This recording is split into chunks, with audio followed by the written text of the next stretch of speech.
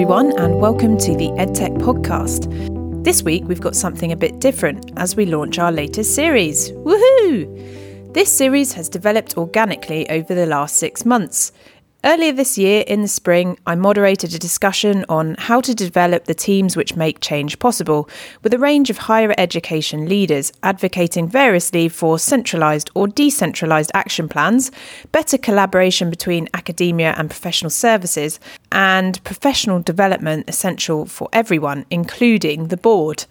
On the panel was Jane Armstrong, Senior Director for Higher Education at Salesforce.org. We got chatting afterwards about how to surface the stories of some of those higher education leaders who weren't always visible. Later, we bumped into each other again at the European EdTech Network launch, a collaboration between IE University, University College London, KU Leuven and Oulu University of Applied Sciences, and formulated our ideas further. In fact, you can hear both these moments happen via episodes 157 and 159. The result of these discussions forms the basis for our latest podcast series supported by Salesforce.org, The Edge, Innovation and Intelligence Imperative. So, the edge, what does this mean? Well, edge computing is, quote, ushering in the need for more intelligence, computing power and advanced services at the network edge. But for me, the edge is also the liminal spaces between groups where change happens. My thinking on the edge is highly influenced by my early podcast recording with the then Chief Information Officer for the Federal Communications Commission, David Bray. See episode 65. Around in the early days of the internet, Bray's thinking is very much that it is at the edges, not in the formal centre, where new ideas are formed and developed. He said, "We need to change how we train future managers and leaders. If we try and be top down, we will not be able to keep up. In a rapidly changing world, the edge often knows better what is happening than the top." It is with this ethos that we dive into the Edge podcast series, seeking out the stories of higher education leadership among people doing things differently, collaboratively, and veering away from the status quo. Who are these people? Well, we don't always know yet, but we look forward to finding out and sharing with you. Broadly speaking, we'll be covering the following areas across a 7-part series with a couple of live recordings thrown in for good measure. So those areas being creating a culture open to change, exploring equity, equality and diversity in higher ed leadership, changing the story with the ubiquitous university, looking at 2019 and beyond, serving next generation learners, lifelong learning for the future, and driving equity, equality and diversity in higher ed looking forward.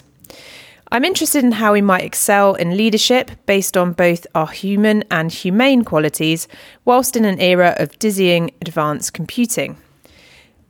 But with that all behind us, let's proceed to episode 1 of our series, which was recorded just yesterday in Paris.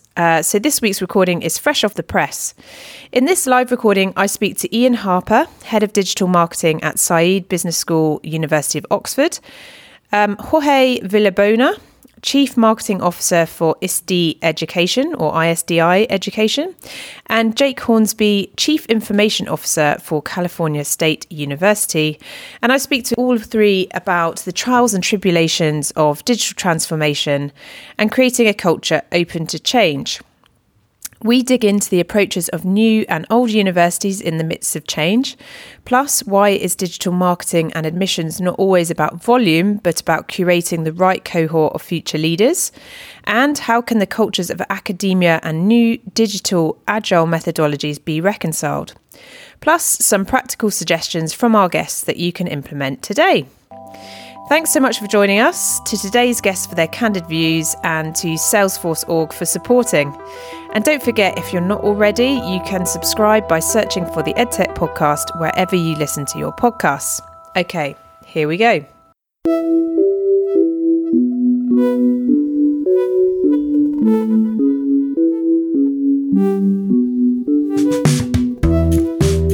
So welcome everyone, and thank you to Salesforce and to the SET Business School for hosting today. My name is Sophie Bailey and I'm the founder and host of the EdTech podcast. And our mission is to improve the dialogue between ed and tech for better innovation and impact. Today, we're going to be talking about digital transformation and creating a culture open to change. So we're going to crack that in 45 minutes. No problems there. And I'd like to welcome also my guests. So we have Ian, Jorge and Jake. And what we'll do is we'll kick off with just perhaps in a couple of minutes, give some description to who you are, what you do, and the type of university you're working in. So perhaps scale, types of students, types of courses, that kind of thing. So Ian, would you like to kick off? Sure. Great to be here. I head up the digital marketing team at Oxford University's business school, Saïd Business School. It's a strange kind of mix of the old and the new. So the business school is only 21 years old, but the university's considerably older than that. I think 900 odd years old. So most people will have heard of Oxford. So the business school, like many business schools, is somewhat autonomous, so we have quite a lot of kind of latitude to do things our own way. We sit within the social sciences division, and we are obviously a sort of a very big contributor to that division. So we sit quite separately within Oxford University, although obviously we're part of the university. My team looks after quite a number of things, from sort of data and analytics to CRM, marketing automation, websites, social media. And I guess my focus over the 2 years that I've been at Oxford is really trying to sort of get us to a point where we can measure everything right the way through our kind of marketing stack, and also do projects in a sort of faster, more agile way, which is, I guess, what would be good to talk about today. Brilliant. And I'm looking forward to our conversation later on measurements, because I know yours are slightly different to perhaps some people's here when they're talking about admissions. So we'll come back to that one. Sure. And Jorge. So my turn. Jorge Villabona. I'm managing all the marketing efforts and communication for Easy.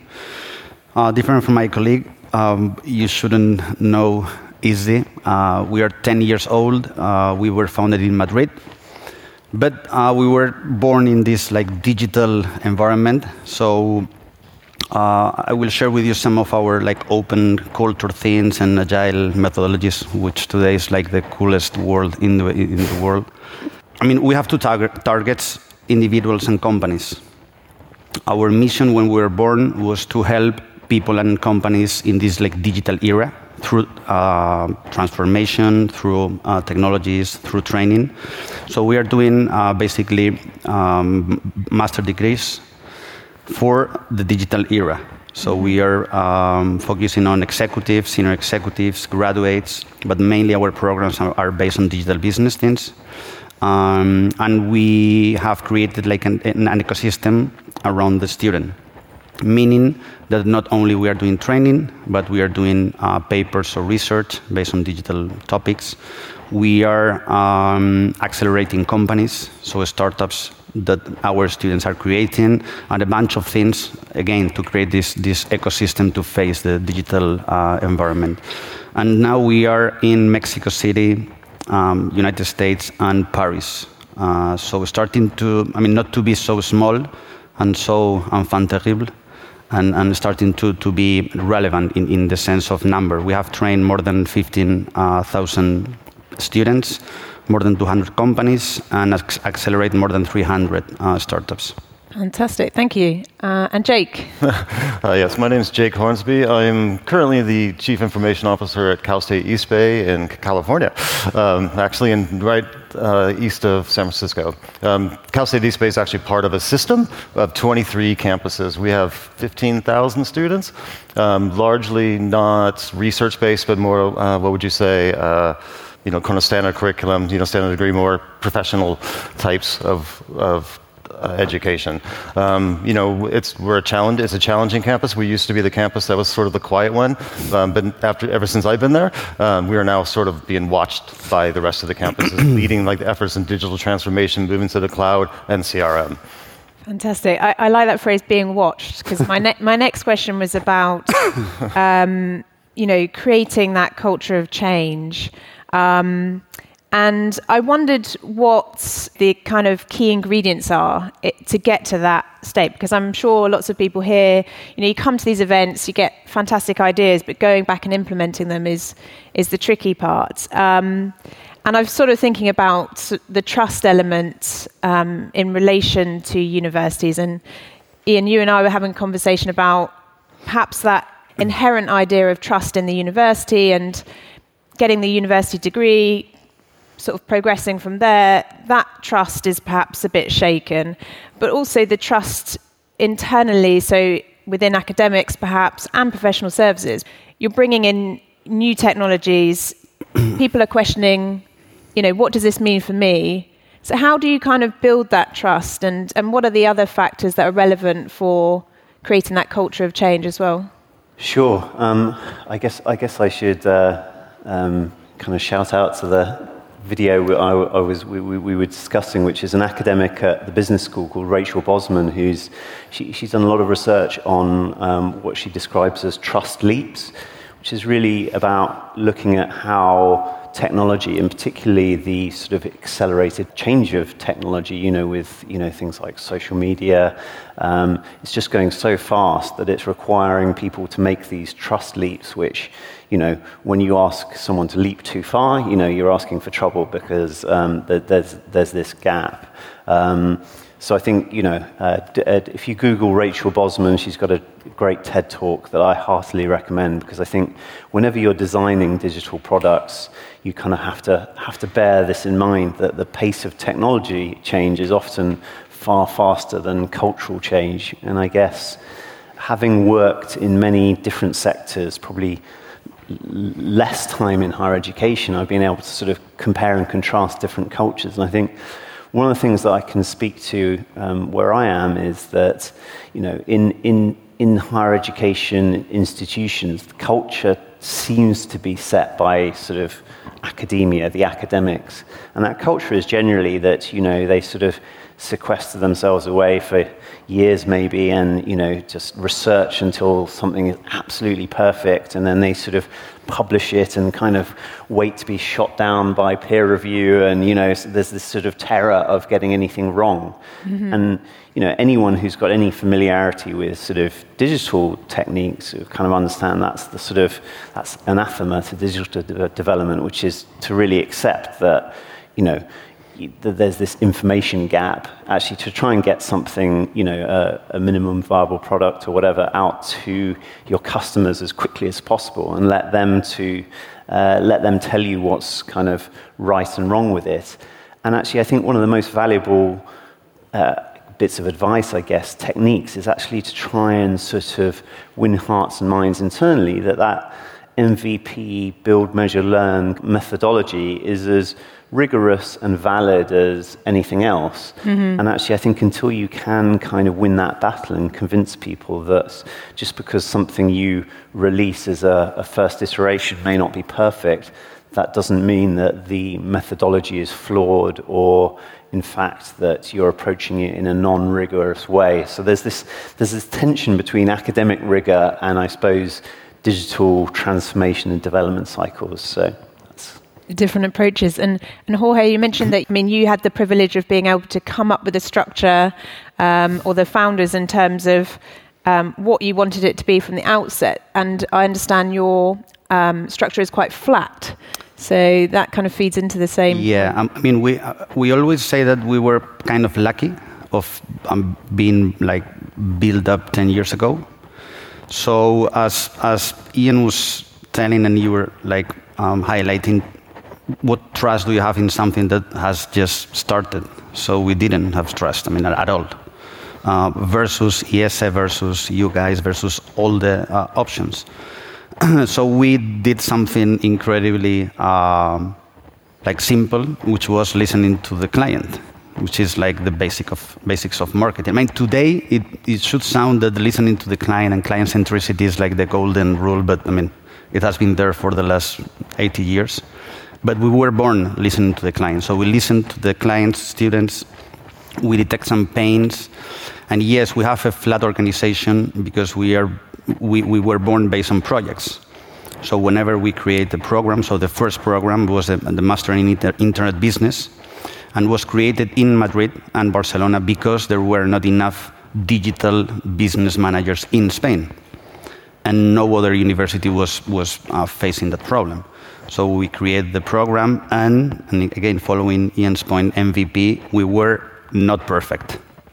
Clearly not perfect. Mm-hmm. But in that non-perfect scenario, we react super quickly in the sense of changing experts, changing topics, listening to the students. We have kind of a boycott in some classes, so we interact super quickly.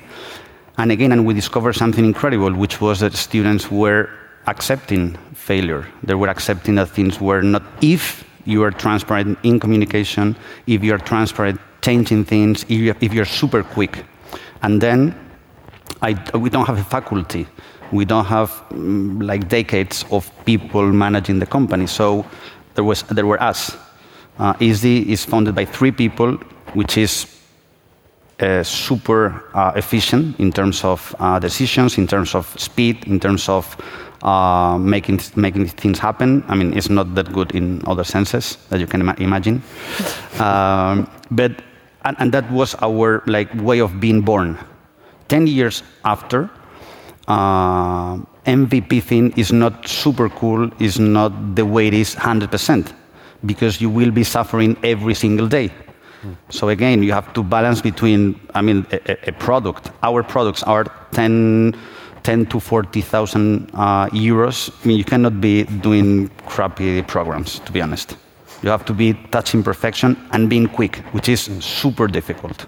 So quick question to the audience. How many of you are from institutions that are over 20 years old in the making? Okay, so I reckon that's at least 2/3. So I guess if we take the business school as a kind of newer part of Oxford University, most of the institutions here, so you're representing that ability to create from new. Do you have any thoughts or suggestions or strategies for those that are perhaps in institutions where the perceived understanding of how things are done is far more embedded, and so perhaps the chain of communication is larger, and perhaps how to go about change in those circumstances? I guess what I would say is, although the business school is quite young, obviously the university isn't, and I think, there is a certain inherited culture from the wider university.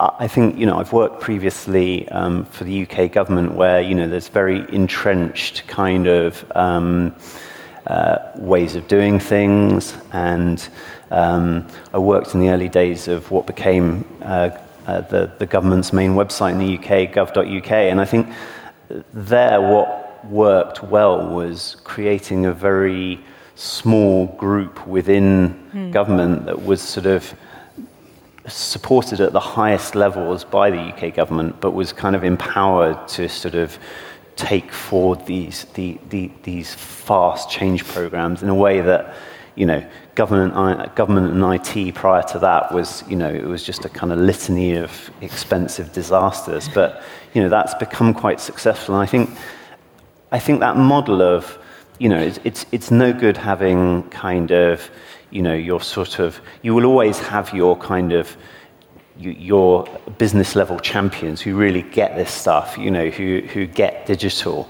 But I think without that absolute top level buy-in and support, and then being able to create a sort of a nimble element that maybe cuts across, our organization is very vertical, so there's lots of verticals of programs, services.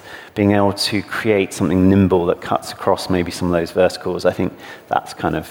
I saw there was a session later on centres of excellence, and I think that's that's a great example of getting people who wouldn't normally work together actually empowered and supported to work on issues that cut across the organisation and maybe aren't part of their day job. Brilliant.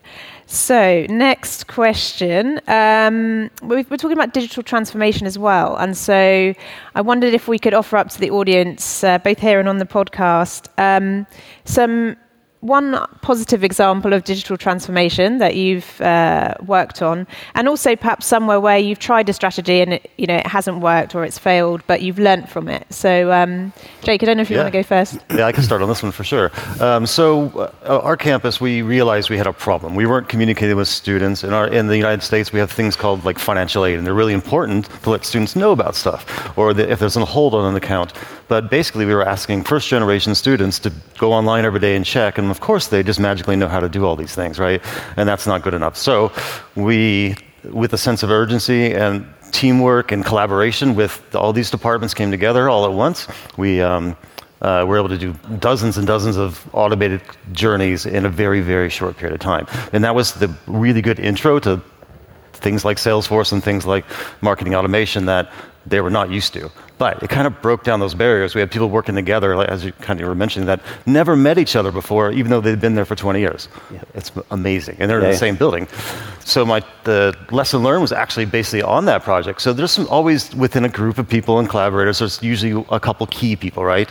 And when those key people just suddenly disappear all at once in one day, literally, what do you do, right? And so the failure there was thinking ahead, what is our contingency for this? How are we going to recover?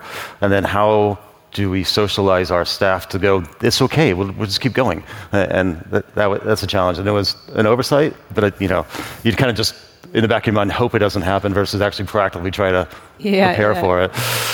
Retaining those change makers and, Okay. And how about, so the failure was making sure that the ideas are across the team. Yeah, and thinking ahead, right? And trying to make sure that there's backups for everybody. And we just didn't do that. We went too fast and didn't have time to really think about that. And I think that was a failure. Okay, brilliant. And Jorge? So I think our best project in the last years, and the forum is perfect, is that 2.5 years ago, we were approached by a company called Salesforce. That we Never were, heard of them. Yeah, we were clients. We have been clients for the last 8 years, but 2.5 years ago, they approached us in Spain, and they explained us that they had a problem. They were experiencing a problem, which was that there was no talent in the markets, in the sense of using the technologies, understanding Salesforce, and so on and so forth. So this was a bottleneck that was not making them super happy because of the speed of sales. Okay, they have been approaching other 10 universities in EMEA. The other 10 universities, they didn't have the chance, they didn't understand the business, they didn't have the opportunity to do it. And our success was listening, and we react in 3 months. In 3 months, we create programs, we test it with our alumni. We have talent, 25 people going back to the market in Spain. And the success was that at that point, EASD was starting not to be that quick, that agile, and that super cool, because it's super hard. So the project was, again, giving us the energy to quickly interact. We, and just everyone listen to this, we super fail in a lot of stuff in that program, which is called Mastering Marketing Automation. Experts were not doing the great classes. We have to change a lot of things. Students were super patient with us. But 2.5 years after that, we are part of the Salesforce training providers ecosystem globally because of that prototyping and that going super quick. Mm-hmm. So it's a massive success because, in fact, today, I was CMO, but now I'm managing director of that company together with Salesforce that is offering courses globally. So a super good example of you cannot sit in the sofa and look at your success. The failure is this other super trend topic, which is online education. We as digital native university, we are supposed to do everything correctly in online education. We do not. It's super hard, it's super complex. Now that we are blending face-to-face with online, because we are selling 20,000 euros online programs, which is, super different from MOOCs or from free education. And it is super hard. And our failure is we have been interacting like for the last 5 years on our online programs, and we are not still near perfection or near something that we are proud of because it's super complex. So again, it's a failure in the sense that we have been interacting a lot of times. We are, keep on enhancing and doing things as good as we can. It's super complex. Okay, and so thinking about things may feel like they're failing in the short term as well, but keep going because the dividends may come. You have to live with that, which is part of the secret of this MVP, whatever it is called. You can choose to be happy with the interactions and with the prototyping, and with everything evolving, or you can be sad every single day. Because, students they have the channels, they have the possibility of complaining, of requesting, on questioning, commenting. So we tend to choose the first one. Fantastic. Yeah. And Ian, finally. Yeah, I guess one of the things that's caused us some challenges over the last few years is when we first implemented Sales Cloud CRM, we had, I think, 6 different CRMs prior to that, which we were amalgamating in Sales Cloud. And I think, in honesty, what we ended up doing was creating 6 CRMs within Salesforce. And I think, the reason that happened was that, our implementation partner worked with us, and we didn't really have a translation layer. So we had all of the bits of our business that were sort of saying, well, we're different and special, and things need to work a certain way. And I think, we didn't necessarily have a layer saying, well, just because you can doesn't necessarily mean you should. So we have spent some time subsequently changing that quite substantially. So I think in a way it's been a good learning for us. But I think for people starting out on that journey, I think it's a good kind of watch out in terms of needing maybe someone within your business who's not, if you are using an implementation partner, who's maybe not part of that partner, but also not knowledgeable enough of Salesforce to be able to be a go-between. In terms of successes, I think we've used the kind of principle of what gets measured gets managed to really overhaul in the last couple of years our kind of analytics and data infrastructure, which from a standing start is now we're tackling some really difficult challenges around attributing marketing performance across multiple years in some cases and multiple channels. So that's genuinely an area where I'm doing work that I don't think I've not come across in my career. So I think that's been a real success. I loved our chat before because, there's a big narrative about admissions and bums on seats in universities at the moment. But you were talking about with Inside Business School, it's actually, how to curate those leaders of the future, and then you're thinking about which countries they're coming from and that kind of thing, and it's a far more complex makeup, probably quite particular perhaps to the university you work in, but I thought it was very interesting. Yeah, absolutely. And I've worked in industries where it's literally you can kind of you can't get enough customers. Literally it's just find customers. That's challenge one. But yeah, with the majority of our courses we could probably fill them several times over organically, but we want to sort of get that balance between quality. We want to make sure it's a kind of a diverse cohort, both in terms of geography and demography. So yeah, it's quite an interesting challenge to layer then digital marketing and analytics and the way that can help that. Fantastic. So we have time for one last question. Thinking about how you've been influenced, your ways of thinking and your approaches. If you had to pick one thing that our audience could go away and implement, what would it be? Oh, wow. There's so many places to start. The way I started at our campus is I created a program, and it was all around student success. So it's the only student success program that covers all academics and covers all administrative departments. And we gave it a name. We call it Compass. We made coffee mugs and T-shirts and things like that. Because this stuff is scary, right? Salesforce and these products are incredibly configurable, which makes them really powerful, but makes them scary, right? And hard. You have to admit that. And then we had to break down that trust barrier again between IT and departments. Departments typically operate in two modes. One, they buy a product and they use it themselves and it's theirs, or they use the one that's offered by big bad IT, right? And they hate them both, either way. And now we have to collaborate. So now we're sharing these responsibilities and having that dialogue with them early on. That's kind of my tidbit, and socializing to how the world works in a fast, agile type way. And a good way to do that, I think, is to use your friends, right? People in this room, all of us that have got somewhere and actually, had some successes will be glad to get on conference calls or visit your offices. Maybe not me. I'll definitely do the conference call.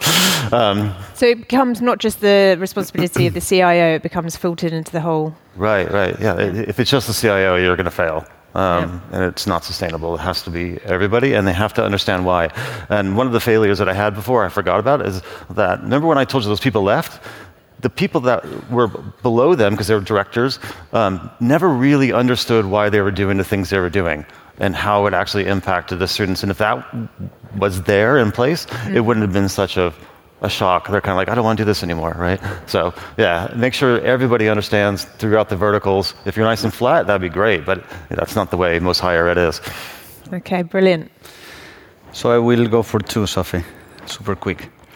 First thing is, we are not that flat, but we're flat somehow.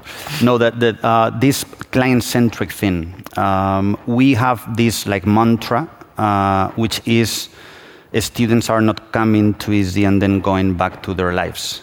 We somehow create this environment, this ecosystem, this bunch of things. So every time someone comes to EASY for the first time, he or she will be forever with us. As a wishful thinking. So why not the student will be experts in some time? Why not the expert will help people within EASY to create better programs? Why not this student will create a company, a startup? So we are trying to make this ecosystem, meaning that the marketing that is starting to happen is that recommendation is super high, that they will tell their friends that they are part of what they were, the place where we were learning. So that's functioning super incredible in terms of client-centric things. My second one is being this client-centric, the most important thing after the FIRE invention. Don't forget employees. And there is this other trend of employee-centric organizations. We are stressing the system. We have sports during the week. Everyone has open calendar, so everyone from the first intern can see the CEO calendar, which is not that easy to manage, but it is as it is. You can work at home, not informing your manager. So we are doing a lot of stuff to make the employees trust in the company, be super comfortable in terms of communication. Everyone knows what he or she is doing for the project. So the transparency part. Absolutely, until the point that we have problems. Because we are showing the P&L to everyone in the company, which is not super clever, but we are doing that. You will go to the office, and my team is 25 people, and 3 of them will be there. One will be truly in the hairdresser, the other one will be with the kids at home, and it's not that easy to manage, but it's working in the sense of people that perhaps are not that well paid, perhaps they have a super pushy manager, they have this balance with all the rest of stuff. And again, we don't have the perfect formula, but things are going like that way in the businesses as a general fact. Fantastic. I've got a book recommendation, actually, if that's all right. Yeah. Oh, nice. I guess it's something I read quite recently, and I think it tackles the sort of challenge that is a lot about what we're speaking of, which is organizations, both in higher ed and elsewhere, are really struggling with adapting to technology change, customer expectations that are being set by, the best online companies, and it's really hard. And sometimes the technology is not always the hardest part. The culture change is the harder part. So it's a book by a chap called Paul Boag, B-O-A-G, and it's called Digital Adaptation, and it's really a great read if you're looking at ways that you can kind of understand and work within your organization to kind of adapt that culture and adapt to these kind of changes that are coming on in technology. So that's my my top tip. I found it very useful. There's a lot of practical stuff in there that you can take away and implement. So yeah. So digital adaptation, I think that was called. Yeah, Paul Boag. Yeah. Brilliant. Well, that brings us to time. So thank you very much for coming along and listening today. Thank you to my guests. And if you want to listen back, again, it's the EdTech podcast. And thank you very much. Thank you. That's all for this week. Thanks everyone for listening. I hope you enjoyed this episode, and if you'd like to be included in the next episode in our listener feature, just say hello, who you are and what you do in our 90-second voicemail platform at speakpipe.com/the EdTech podcast, and we'll pop that in to one of our future episodes. You can also follow the conversation online at Podcast EdTech and at Salesforce.org. See you next time.